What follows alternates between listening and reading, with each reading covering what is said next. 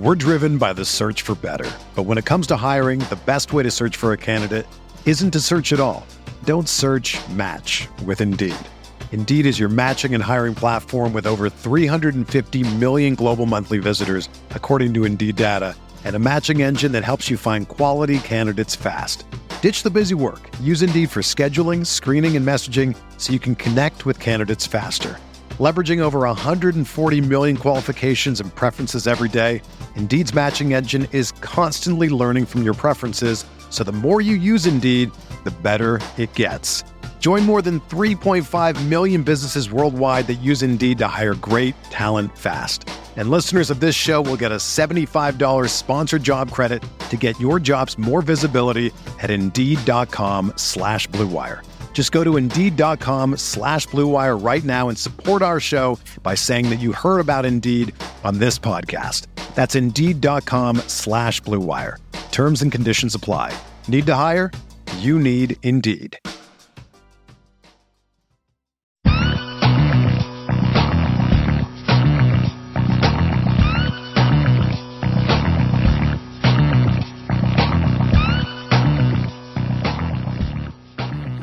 All right, welcome to the Fantasy Football Report. I'm here as always with Hassan Rahim, and we are excited to be joined by a special guest, Michael Dubner.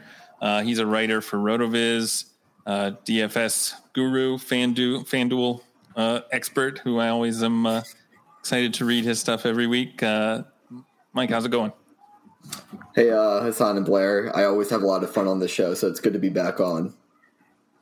Definitely. Yeah, and Michael, thank you so much for joining us. I actually did want to talk a little bit about your bink from last week, and any of the lessons learned. Did they carry over into any success this week?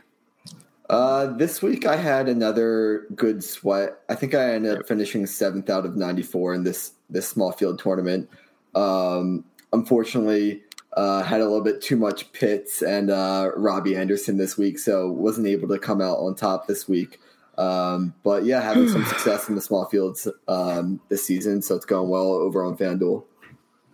Yeah, and just for the people here, the Viking shirt you're wearing, which player is that for? This is the fantasy RB1 Mike Boone. Yeah, buddy.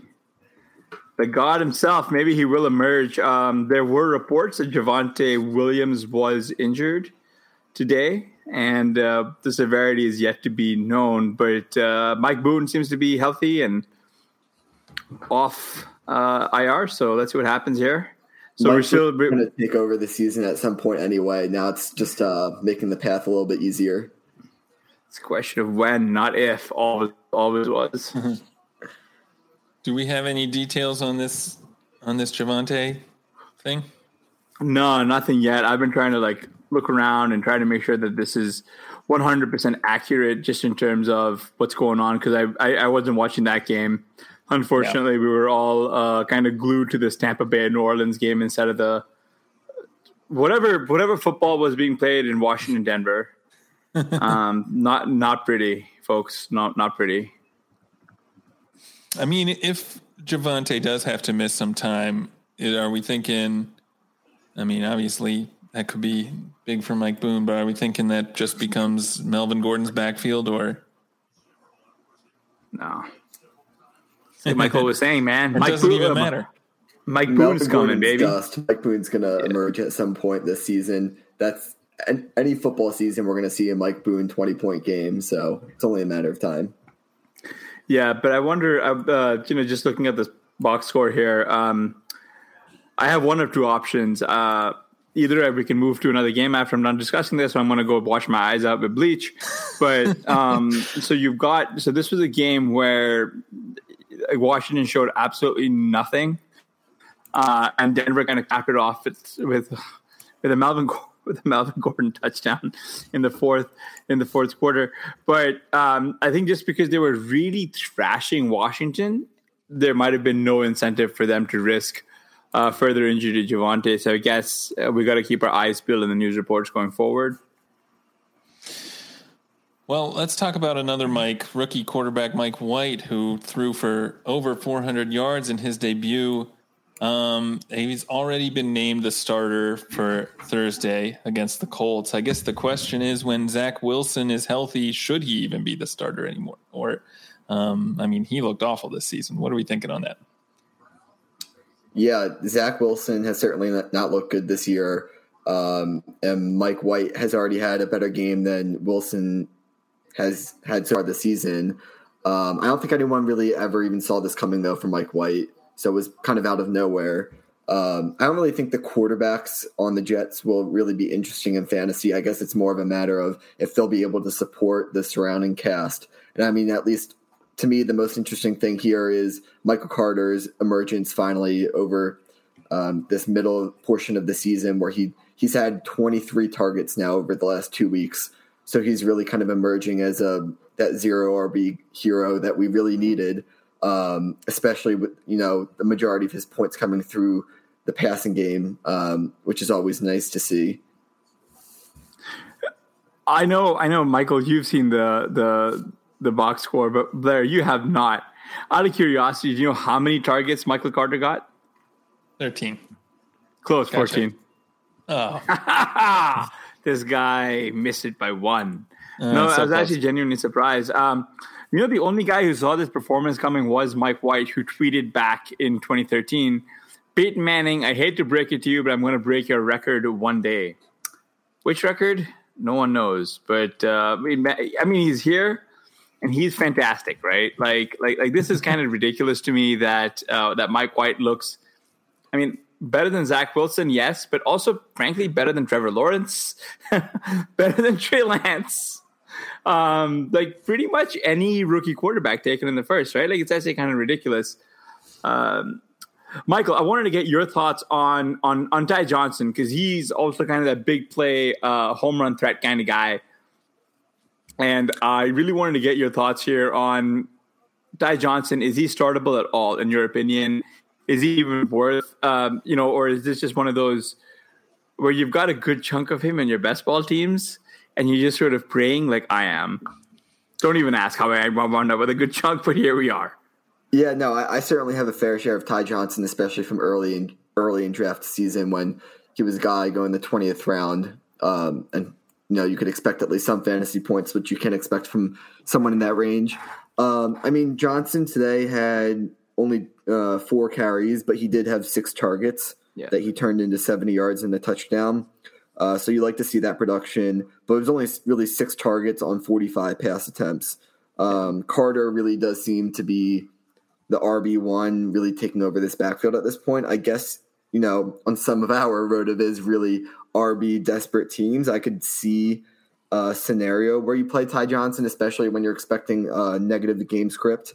And they're going to be passing a lot.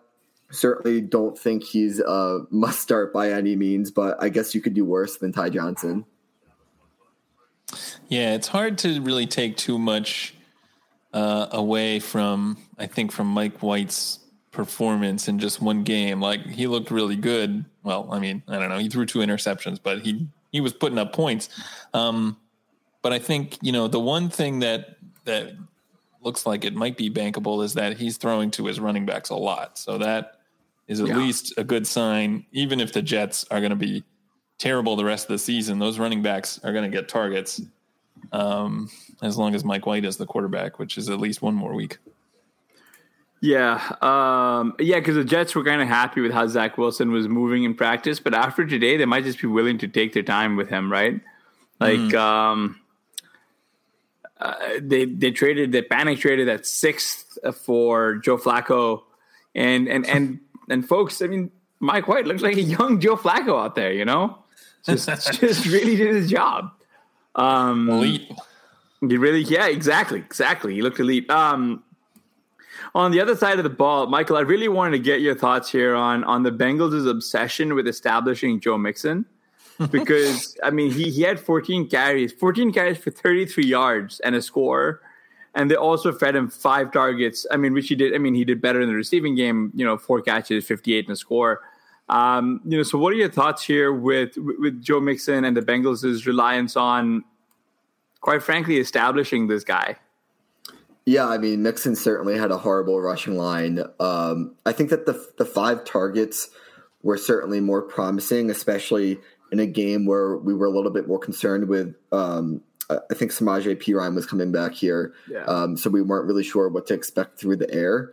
So Mixon getting those 5 targets is certainly encouraging for him moving forward. I mean, to me, Mixon just seems like a pretty good play if you're expecting the Bengals to score a lot of points. Like if they're going to put up 30 points, you can expect a good game from Mixon. He seems to be kind of more a product of the offense. He's certainly, like you said, they're trying to establish him, and he's consistently shown that he's inefficient. But the Bengals, to me, are really about that passing game, just getting access to Burrow and the two alpha receivers, and also Boyd as well.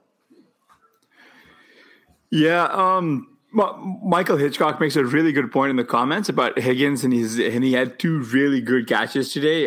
It was nice to see that.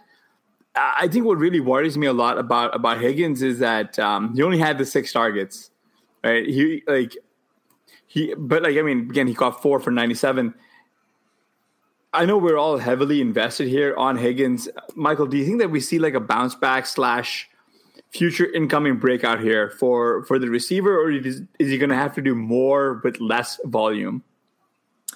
I think Higgins is really just too good to really not expect him to really bounce back over the second half of the season. He did, he was very efficient today, turning four catches into 97 yards. He might have to remain efficient because Chase is clearly taking over as the true alpha here, getting the 9 targets here. I think maybe the slightly more concerning part for Higgins is we've seen the tight end emerge here in CJ Uzomah, so he's kind of pulling volume away from the receivers. But I think that ultimately we can expect Higgins to bounce back, especially as Burrow continues to get more comfortable and throwing for like 303 pretty much every week now. Yeah, it's just the thing that really shook me in this game was Boyd's targets, because we've really seen those trail off, right? And from where my expectations were pre-game, I was expecting the Bengals to show up and just thump the Jets, and we could have seen another like Tyler Boyd DOA game where he just gets like 2 targets. He had 8 today, so he kind of and I wasn't sure if this was primarily because the team was funneling targets his way, but it does look like, to your point, Jamar Chase has truly taken over as the alpha. They were force feeding him targets, even though he was like triple covered. I think at some point they were trying to get the corpse of Fireman Ed on top of Jamar Chase, just as a distraction in the field type thing. Like Boyd, for you, is he just sort of this volatile flex play going forward, just one that you really need to put in potential shootouts? Yeah, I don't really want to start Boyd if I don't have to at this point, to be honest. Especially in half PPR leagues, I'm going to be shying away from it. To me, it seems like you really only want to play Boyd if you're expecting the Bengals to pass a lot. And, with how heavy wide receiver we tend to draft at RotoViz, I kind of imagine you have some better, more reliable options at this point. But I'd like to get some of Blair's opinions on this. I know that I believe you tend to be a big Boyd fan, so maybe you have better insights into this. Not really. I am a Boyd fan. I think what is maybe most surprising to me is that Cincinnati's not kind of throwing the ball more, that they're not letting Burrow get up near 40 attempts.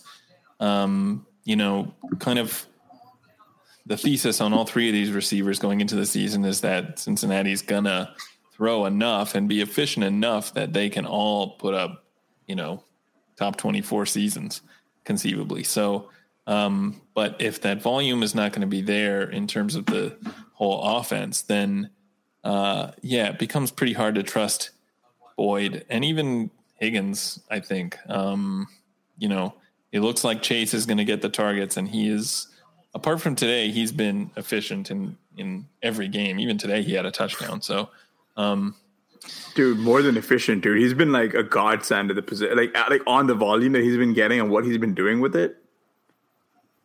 I thought it was interesting that the Bengals only had 23 minutes of possession today. Yeah. So I mean, they did only throw it 34 times. I wonder what that would have looked like if they had more time of possession. I know that Mike Leone has been posting those pass rates over expectation charts. It seems like the Bengals were, very run heavy to start the year when Burrow was kind of, they were easing him back in. It seems like over the past few weeks, they've kind of unleashed him more. So hopefully as he gets more comfortable through the season, we see that pass rate continue to increase. Yeah. Yeah. And I think if you start to see the volume increase and you can kind of start to see that as a trend and count on it, then Boyd becomes a lot more interesting as a startable player. Yeah, I mean, I kind of am going to fade away from that just a little bit, just because, that's so Michael does ask a good question about Chase being the best wide receiver in football. I think he's definitely top 5. It's hard to distinguish between him, A.J. Brown, Justin Jefferson, and I'm blanking on it's Diggs, and then I think depending on the day, probably CD would be the other one who had put up. Because I did want to talk about A.J. Brown from the other game, who caught. I mean, what do you want? Like, he's back, man. 10, he caught 10 of his 11 targets for 55 yards, and a score as the Titans beat the Colts. Michael, like, are we just? Is this it? Like, is this like has been? We've been basically convinced that like that 2-3 turn where you were able to just get AJ Brown for free, like anywhere there, like this is it, right? Like this is where we just are it's time to basically take our pants off and just enjoy for the next 7 weeks, right? This is what we were paying for. Yeah, I mean, this is why we play fantasy football. This is our edge here, is that AJ Brown, Justin Jefferson at the 2-3 turn. I mean, these guys are the rising stars of the NFL for the next couple of years, and we just want to get as much exposure to that as possible. Yeah, I mean, and this is like, I mean, God bless the people who are like Julio Jones might be a drag on AJ Brown. Just like, God bless those guys. Do they know what year it is? What is your opinions on Michael Pittman? He's kind of emerging as this borderline target hog alpha receiver. He had 15 targets today. I mean, I personally, my issue with not coming close to first place in DFS today was because I faded Pittman. But he's now had a couple weeks here in a row where he's not only being efficient with his volume, but is getting the volume as well. So what are your opinions on him moving forward? I think that, this is, it's not the first time we've seen him get volume this season. So I think if he had a couple games with 12 targets earlier in the year, I think if the Colts are going to use him like that, then obviously he's got a ton of value. And when he's also efficient, I don't know if we can expect that to keep up, but still, if he's going to get double-digit targets, then yeah, he's the real deal for sure. I don't have a lot of him on my teams. I think the only place that I ended up drafting him was on one of our Pentagon drafts where probably Pete talked us into him. Yeah, Pete talked us into down on that one. Yeah, he talked us into Pittman. He sweet talked us. I was drafting him quite a bit just because of where his cost was in best ball this season was fairly cheap. He was going around just a bunch of guys I didn't want at all at the positions I didn't care for. I will say what's really interesting about Michael Pittman, especially today, Michael, like yourself, you get in there, like roster's lock, 10 minutes in, I realized I've got like 0 Pittman, and I'm like dusted. And Pittman was a chalk, right? He was like 30%, like 33%. No, you just like dust, like you dust like 10 minutes in. I was like, well, that was a good run. Like, I guess I had hope. Like, what I do like quite a bit, at least about Pittman, is they've got someone, right? Like, I remember this offseason, people were trying to make Zach Pascal a thing. People are still trying to make it a thing. God bless their hearts. I have no idea why they're doing this. I think T.Y. Hilton ran out there for a little bit before getting hurt. Paris Campbell is, he's probably spent more time in the hospital than he has on the field. Poor guy. I hope he gets well, but he's probably never going to be a thing. And I think what really got people off of Pittman and anyone else in this offense was the uncertainty at quarterback was with Carson Wentz. Michael, I wanted to get your thoughts on this because somehow Wentz is playing better than ever despite having a low ankle sprain and a high ankle sprain in two different legs.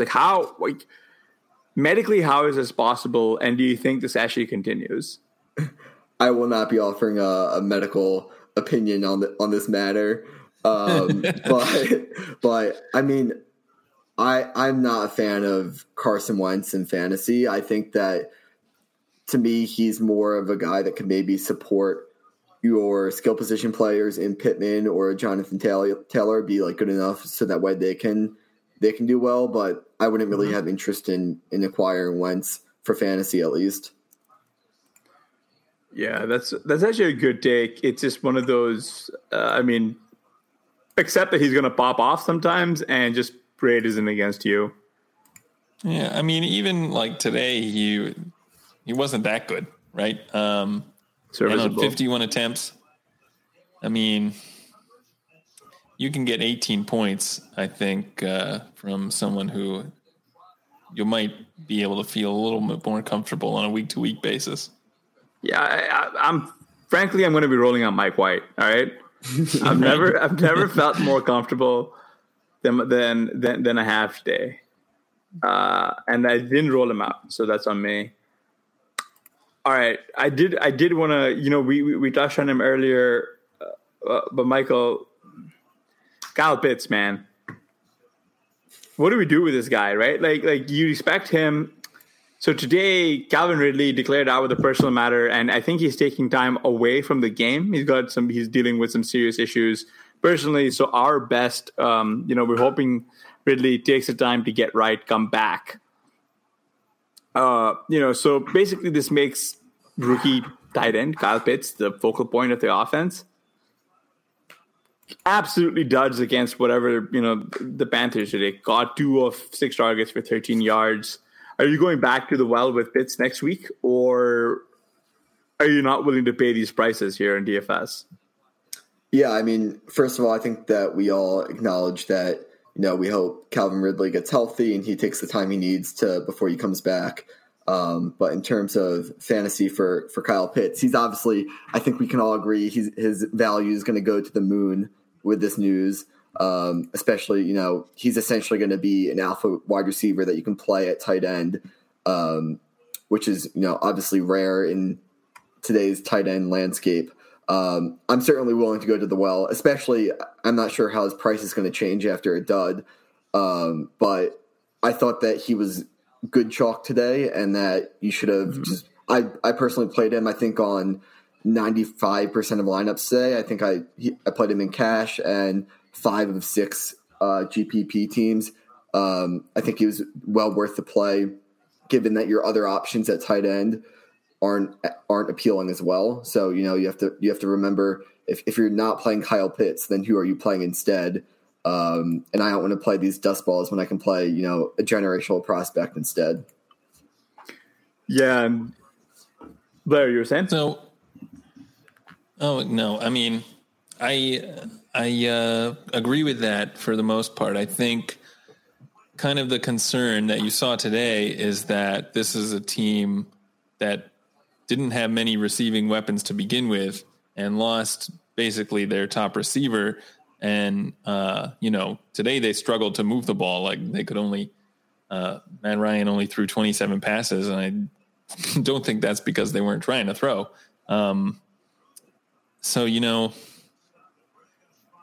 The kind of the market share situation for Pitts looks good, but is there enough production in this offense for him to pay off, I guess is the question.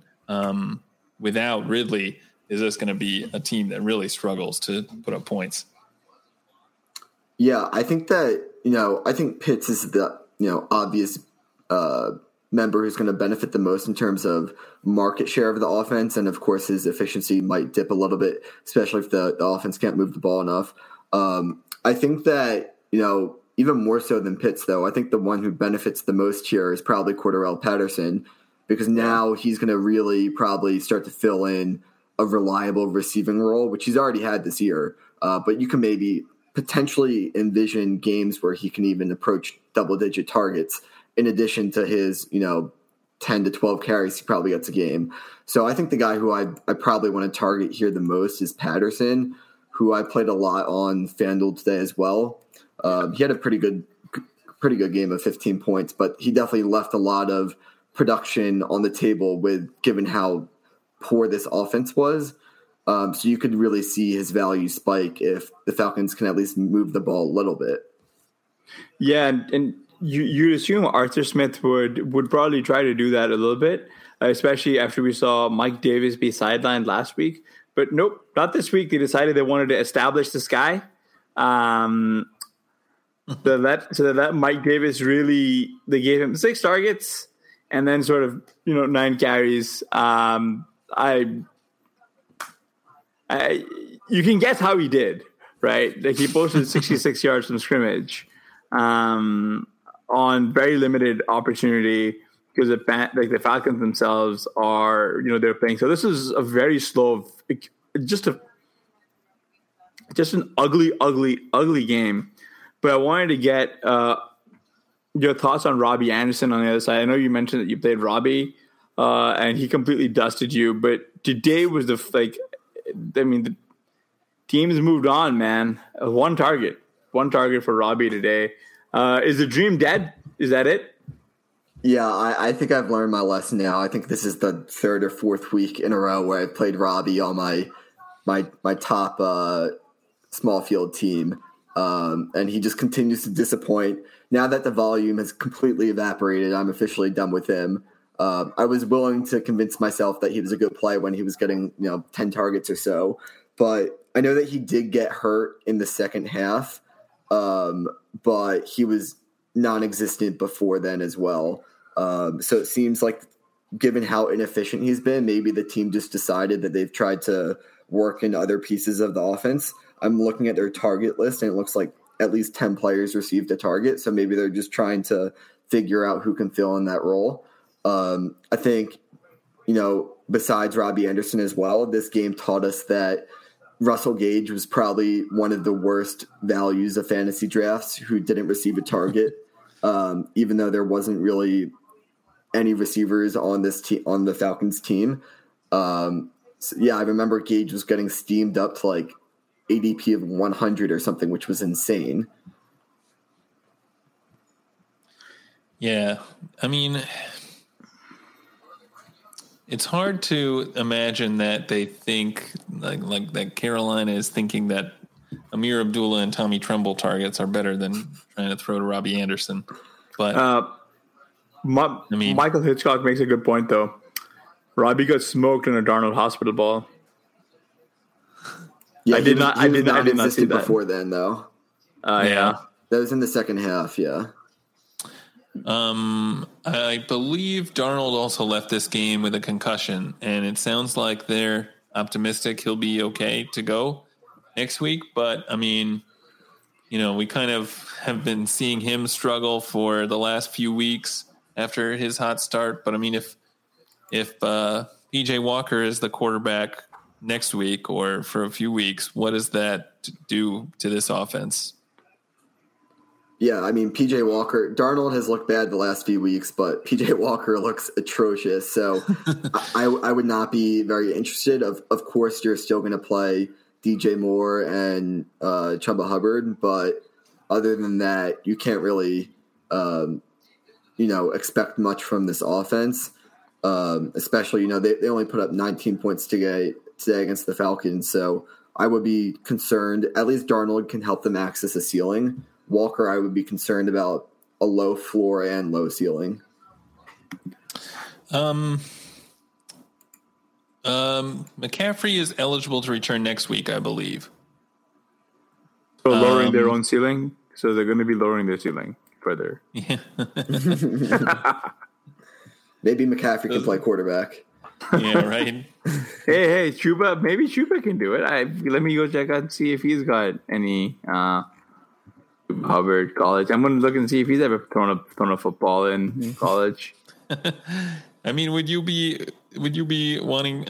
You can't not play McCaffrey if you own him, even if this offense is bad. So, I mean, running backs on bad teams are usually not where we want to go, although we've seen, obviously, Michael Carter getting a ton of targets. DeAndre Swift has been getting a ton of targets. So McCaffrey will be fine. But, yeah, if you have a lot of DJ Moore shares, then... which is all of us.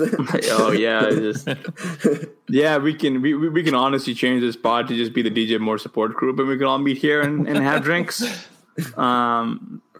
every Sunday night. I will say I am gonna be fascinated to see what the Panthers do here as the trade deadline is looming. They've been in.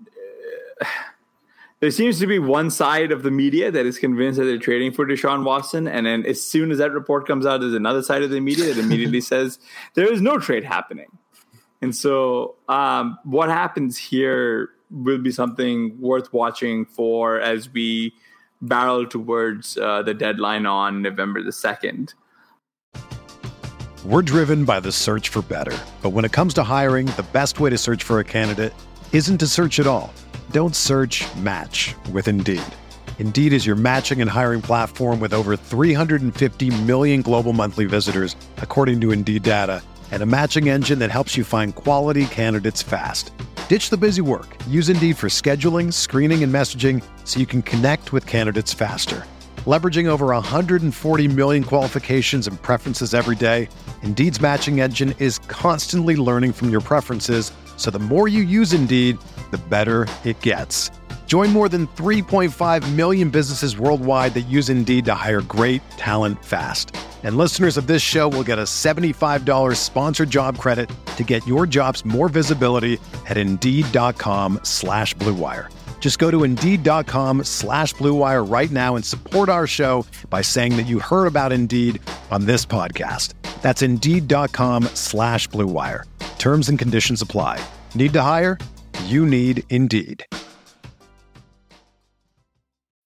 When you need mealtime inspiration, it's worth shopping Kroger, where you'll find over 30,000 mouth-watering choices that excite your inner foodie. And no matter what tasty choice you make, you'll enjoy our everyday low prices, plus extra ways to save, like digital coupons worth over $600 each week. You can also save up to $1 off per gallon at the pump with fuel points. More savings and more inspiring flavors make shopping Kroger worth it every time. Kroger, fresh for everyone. Fuel restrictions apply. Michael, I did want to talk a little bit about this Miami and their wide receiver, at least their target distribution now that Parker's in the mix. But Jalen Waddle, he goes, another rookie who underperformed today. He had 12 targets, caught 4 of those for 29 yards as Miami lost to Buffalo. Are any of these guys, how do you start them in DFS? It would be a better question. Like, who do you figure out? I guess the question is, do you play a Miami wideout? And then who do you figure out who to play? Yeah, I mean, I don't mind using a Miami receiver. I would only use them when they're correlated, either in a game stack or like a mini one-off correlation. I think they're all viable, though. We've definitely seen them pop up for big games. I mean, Waddle did have 12 targets today, even though he didn't have a good fantasy game. I think that certainly is encouraging for, shootout potential, at least. I think that, the target in terms of who you pick and how reliable it is, it certainly becomes a little bit more muddled when Parker's in the mix. But I think that also kind of draws ownership away from them. I mean, like Waddle and Gesicki would have been chalked today if Parker wasn't playing, because it would have been so condensed. But we're still seeing them get double-digit targets even when they're there. So I guess, maybe I think it's also interesting, though, that Gaskin is still kind of being a little bit involved. But, yeah, I think it kind of just depends on the offensive environment for what we'd expect in that game. I think they're all in the mix, though. buried the lead, though. Patrick Laird had one target, turned it into 10 yards. The God is back. Probably the most efficient receiver on the team, if we're being honest. In all honesty, yeah. Get Myles Gaskin out of here. No, honestly, like, has it been a bigger catfish than Michael Gaskin? I thought not. Myles Gaskin. He's even lying to me about his name. Speaking about fraudulent running backs, Antonio Gibson rushed 8 times for 34 yards, and he got 3 of his 3 targets for 20 yards in Washington's Week 8 loss to Denver. Jared Patterson actually took over as kind of the lead guy on the ground with 11 carries for 46 yards. And J.D. McKissick, who I will remind listeners, Ron Rivera once compared favorably to CMC. He caught 8 of his 8 targets for 83 yards. So a couple of questions for you, Michael. 1, how dusted is Gibson? 2, how much sympathy do you have for people who took him at the 1-2 turn? And if it's more than 0, why?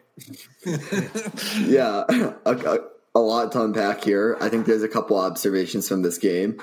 First is Zero RB King Blair Andrews identifying Jarrett Patterson as the RB1 in this backfield. Number 2 would be, I think McKissick at this point is kind of the most interesting running back of this group, just because he's consistently getting like around 8 to 10 targets a game, which is quite useful. And at this point, lastly, I'd say third is that Gibson, I don't think you can even start him at this point. He's clearly, I think he has a stress fracture in his foot. So at this point, I think that's really, really hurting him. In addition to the offense just kind of not really putting up points and putting them in scoring position. During draft season, I understood the case for him being an upside pick. I think the 1-2 turn was a little rich for me. I would have preferred more like the 2-3 turn. So by end of draft season, I was starting to lay off a little bit when he got too expensive. But the bold case was certainly there in terms of the upside, but we're clearly seeing the downside as well. Yeah, this is the stress fracture that we're talking about. And like the thing that I found really weird was everyone calls it a pain management issue. And it's like really kind of unempathetic because I can tell you if I had a stress fracture in my shin, I would be in a wheelchair, right? like these guys are out here playing. And he's like he also wasn't on the injury report, and I'm sure it's Gibson lobbying Washington to let him get out there, and they do need to do something to save essentially who they consider to be a franchise player down like for later seasons. I mean, like this is it. Like Washington are 2-6. It's not happening for them this year, even if Fitzpatrick returns. Like what are they going to do? Have like an old man team try and save their season? No, it's not happening, right? They're 2-6. It's just it's dusted. I do feel bad for Gibson. Everything kind of lined up just right for him. It's so it's a bit of a shame, seeing him like really, really put his heart out there, like really try and grit it out, just not make any progress, sadly. I was a little disappointed by Terry McLaurin earlier today. 7 targets, 3 for 23. And I think that probably says a lot more about Tyler Heineke and the kind of quality of targets he's able to distribute. This was a disappointing game for sure from McLaurin. Heineke looked good for a few games, but I don't think we ever thought that he was like the franchise quarterback. So it's not necessarily that surprising, I think. I don't know. It's weird that McKissick is getting 8 targets and McLaurin only 7 maybe. Are you comfortable starting McLaurin in general? I mean, he's for the most part he's been pretty good this season. I think this looks like it's just one kind of down game from him. So I don't know that this is enough to move me off of him, but you guys have another take? Yeah, I mean, I wouldn't ever really consider benching him. I'm just looking at his targets over the past 7 games, 14, 7, 13, 11, 8, 12, 7. I mean, I can't really imagine finding a better option. I think there's going to be bumps along the road with Heineke at quarterback, but he's been pretty solid this season. And, every player is going to have down games, so I wouldn't think too much into it. Yeah, I played McLaurin and Sutton. I had to pivot to them after I was dusted thanks to Pittman. And I mean, it didn't help, but I do it again, right? I'm already drawing dead, and I need the high volatility, so I'm dead either way. But I agree, Michael. I do it either way. I wanted to get your thoughts on another messy running back situation here, and this is with the Eagles. A guy who we love, Kenny Gainwell, he rushed 13 times for 21 yards in Week 8 against the Lions. I was curious. Man, I'm not trying to take a lot away from this game because it looked like the Eagles were running like the wing tee. But I really wanted to get your thoughts on Jordan Howard, Boston Scott, Kenny Gainwell. When do you know when to start these guys at all? Yeah, I think that honestly, Gainwell's line is way worse than it was even in the box score. I think he had 1 carry in the first half. He didn't really get any carries until the Eagles were up by at least 30 points. So it was way worse than you could have really expected. I think that for Gainwell's fantasy value, you're really expecting the receiving role, and he had 0 targets today. I think that's probably partially a product of the Eagles playing from in front the entire game, and we're going to expect the Eagles to play a negative script in, I'd say, most games this season. So I think most games we're expecting a bigger role for Gainwell, but I think that this game serves as a reminder that the Eagles really want to have a committee here, and it's going to be a messy backfield no matter what, and it's going to be hard to predict.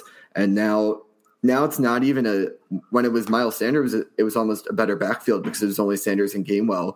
But now without Sanders, it's actually a 3-headed backfield with Howard and Scott mixing in as well. And I mean, Howard and Scott had 24 carries for 120 yards and 4 touchdowns. So you can't really fault them for the way they played this backfield. And I think that, the success today will only make it maybe a little bit more, maybe convince the Eagles to kind of continue with this moving forward. So I think it will be a volatile situation moving forward. Yeah. I mean, I want to look at this stat line and just say this, like, you can just throw this game out because the Eagles passed the ball 14 times. And if you're counting on Gainwell's receiving role, then this game doesn't necessarily mean that he doesn't have one, right? So that's what I'm hoping, but it's obviously not a good sign that he's having to share a backfield with these guys. It's never a good sign when a team brings in Jordan Howard. Elevates him for this, but ironically, the San Francisco 49ers' backfield, not messy anymore. It's Elijah Mitchell's world, and we're just living in it, right? Like, he rushed 18 times for 137 yards in a score as the Niners went on to beat the Bears. And he could have had 2 more had it not been for suddenly mobile quarterback Jimmy Garoppolo. Yeah. I mean, I personally won him in a few leagues with my 50 to 80% bids after week 1, and I think that this is kind of showing he was worth that value in the end. So those teams aren't looking silly anymore. I think Mitchell is probably a high-end RB2 at this point, and you're probably going to be starting him. Yeah, you're going to be starting him every week moving forward. I mean, no matter, even if this 49ers passing game kind of besides Debo, this team continues to just put up points, and the running backs are always efficient in this Shanahan offense. And right now, Mitchell is just the guy. The only other running back to get carries was Hasty, and he only had 3. So it seems like the Elijah Mitchell show moving forward. Yeah, and is it at all a concern that Mitchell, I think, now has 2 games in a row without a single target? Like, he's just not involved in the passing game at all. Obviously, these Shanahan running backs always break off long runs and have efficient games on the ground. But is that something that you really want to count on week to week when you're not getting the sort of opportunity that we know leads to big fantasy games? Yeah, I think it's, not ideal. I think if he was getting this receiving role, then he would be a true RB1 at that point. So I think that it's kind of baked into his value right now. Yeah. Yeah, I will actually say that today there was like a really rare sighting, right? So we know Deebo Samuel has taken all the work away, right? Like he's basically sucked the air out of the room when it comes down to receivers.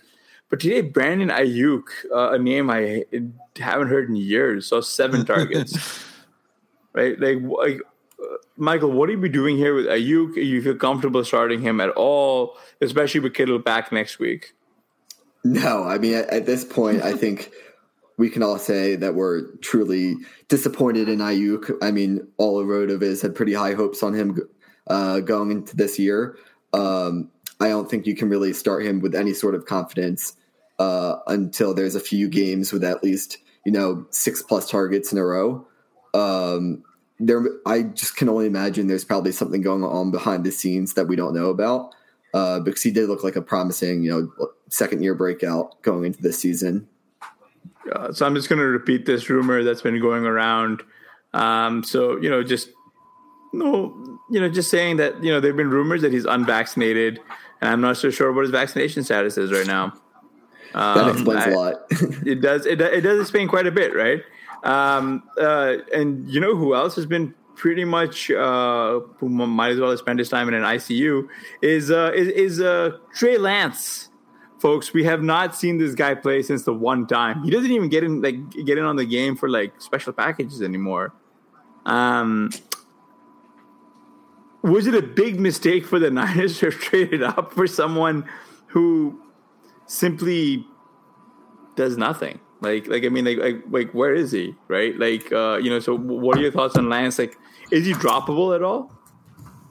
I mean, I think in Superflex, I think that he's still interesting, and I'd want to carry him on rosters because when he did play, we did see that rushing upside that we finally saw from Fields today that we've been hoping for with these rookie quarterbacks. I think the upside is still there.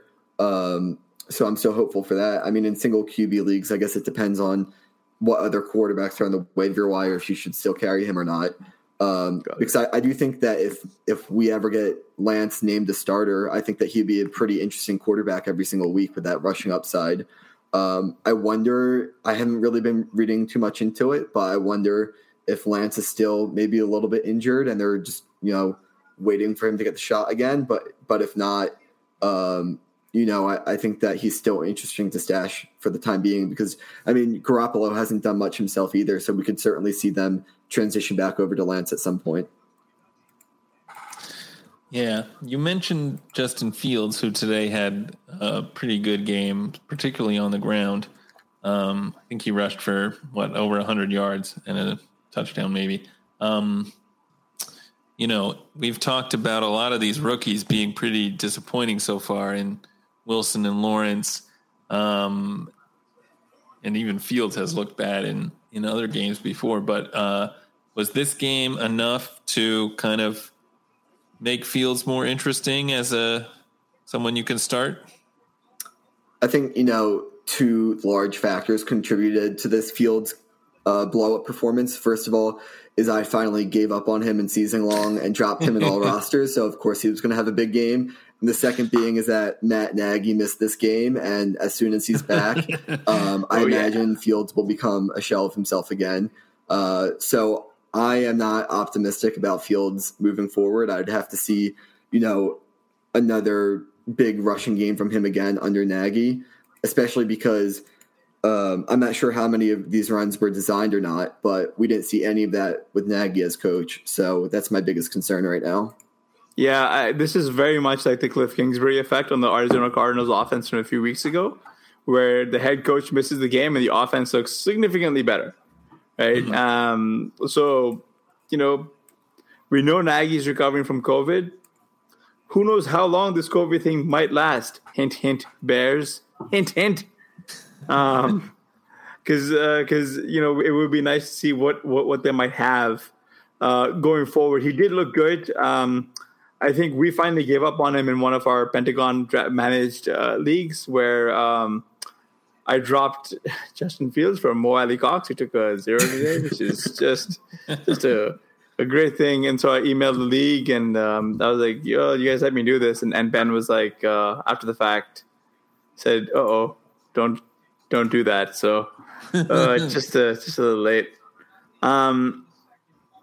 But just moving into the afternoon game, just wanted to get your thoughts here on like quite frankly, the craziest game that we've seen so far was Trevor Siemian beating the Bucs. Man, I mean, like Winston tears his ACL, right? Siemian comes in, completes 16 of 29 passes for 159 yards and a score. What are your expectations for the Saints going forward? And in what universe are you ever going to be rostering and playing Trevor Siemian? Well, I think that we should have all known that Trevor Siemian to Kevin White was going to be both entering the box score this week. So, yeah. But anyway, yeah, I'm still kind of shocked about this game. I don't really know how the Saints ended up winning because no one really seemed to have that great of a game.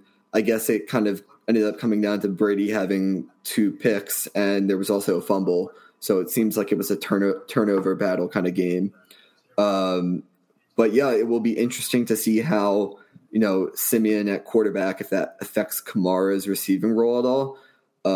I know that the Bucs have a really good front seven, so it's kind of hard to read maybe too much into this game. But Kamara did only have 4 targets today. So it will be interesting to see how his role changes, if at all. I'm not sure if you guys had any takeaways from this game.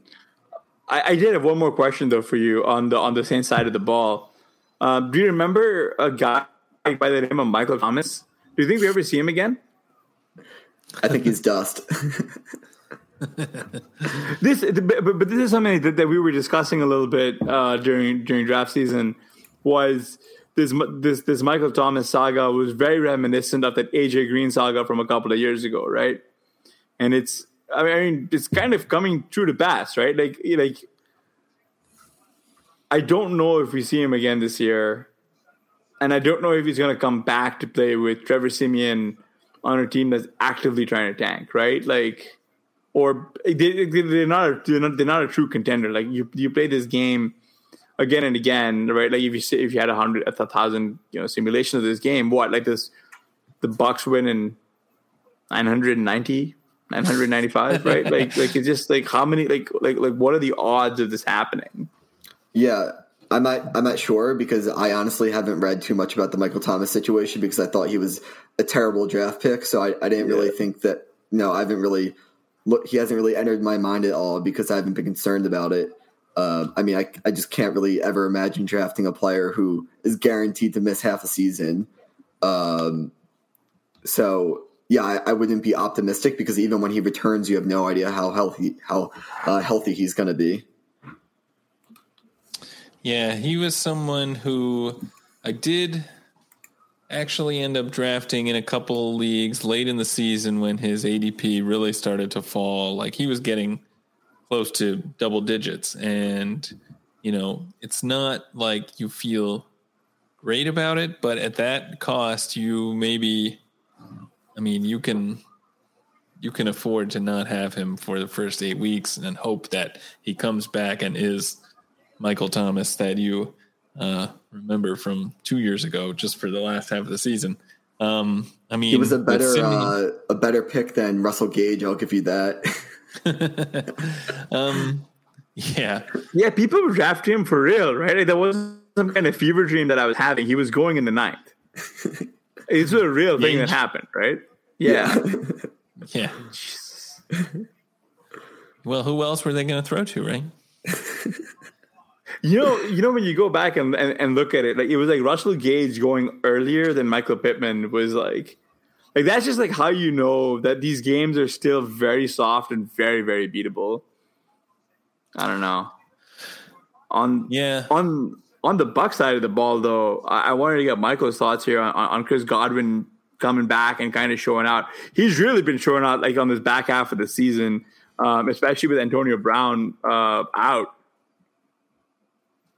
Yeah, at this point, it seems like Brady is going to be thrown for 350 and 4 every single week. So, we can expect at least one monster game from one of the receivers, probably at least a decent game from the second. And if the third is ever healthy, maybe one of them disappoints, but there's so much production to go around that honestly, all three of them you could really bank on them in any given week. I know Brown didn't play here and Evans still had a bad game.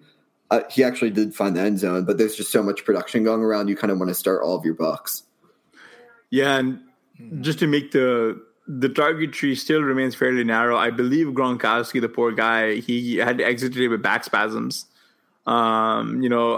I really think that the team might choose to really limit Gronk going forward just because, this is a team that wants to repeat the Super Bowl. And why risk him on these early season games? But yeah, Godwin's been awesome, man. Like this is a bonkers stat line. 8 receptions, 40 yards, and a score.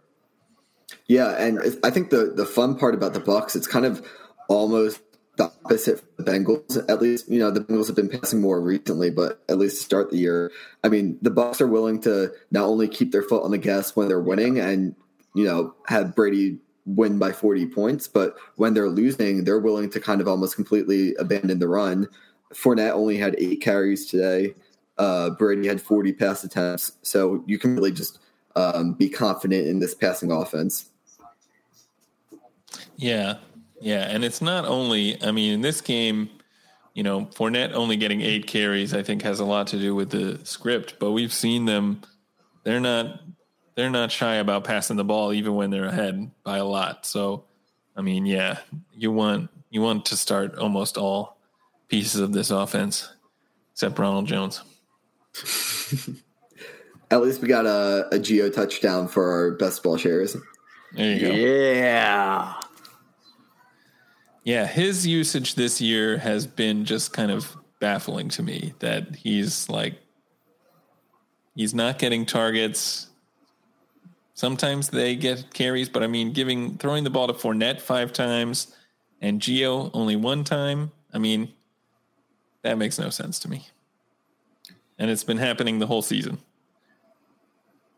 What are we doing with Gio? If for some reason teams just always want to keep Fournette on the field, which I kind of get it because in some way he does give you that kind of like run pass optionality when compared to say Gio when he's on the field, you're kind of more expecting pass. But for Gio specifically in season long, it's hard to really trust starting him at all. I guess you can maybe do it on an RB desperate team like through the bye weeks, but I wouldn't be confident in starting him. I have a team where this week I was forced to start Jarrett Patterson. So that worked out, but were you forced or did you construct your team in a way that would force yourself to start him at some point? Yeah, I was forced by my own poor decisions earlier in the year. But they were good decisions, actually. Yeah, Jared Patterson's coming, baby. You know who backs him? Turns out I was right all along. Yeah, and you know who's a fan? Barry Sanders is a fan. Someone who might know a thing or two about the running back position. Go. All right, and on that note, we will call it a night. Thanks to our guest, Michael Dubner. We kind of touched on it at the top of the show, but what else do you have going on this season? Yeah, you can just find all of my work at RotoViz. I write the weekly leverage article it's more geared towards FanDuel, but you could really use it for any DFS site because you can apply the concepts elsewhere. So you can find that weekly article over at RotoViz. Awesome. Yeah, definitely go check out his work. I was going to say, like Michael writes some of the best ball articles in the entire industry. You can check that stuff out in the off season. That's right, in the off season. And you should, because his threads will make you smarter. So follow him on Twitter at Dubner_Michael. Do yourself a favor and start winning your best ball leagues for once. Appreciate you guys having me on. This was a lot of fun to talk about the slate, and it's always good chatting with you guys. Definitely. All right. For Hassan Rahim, I'm Blair Andrews. Thanks for listening.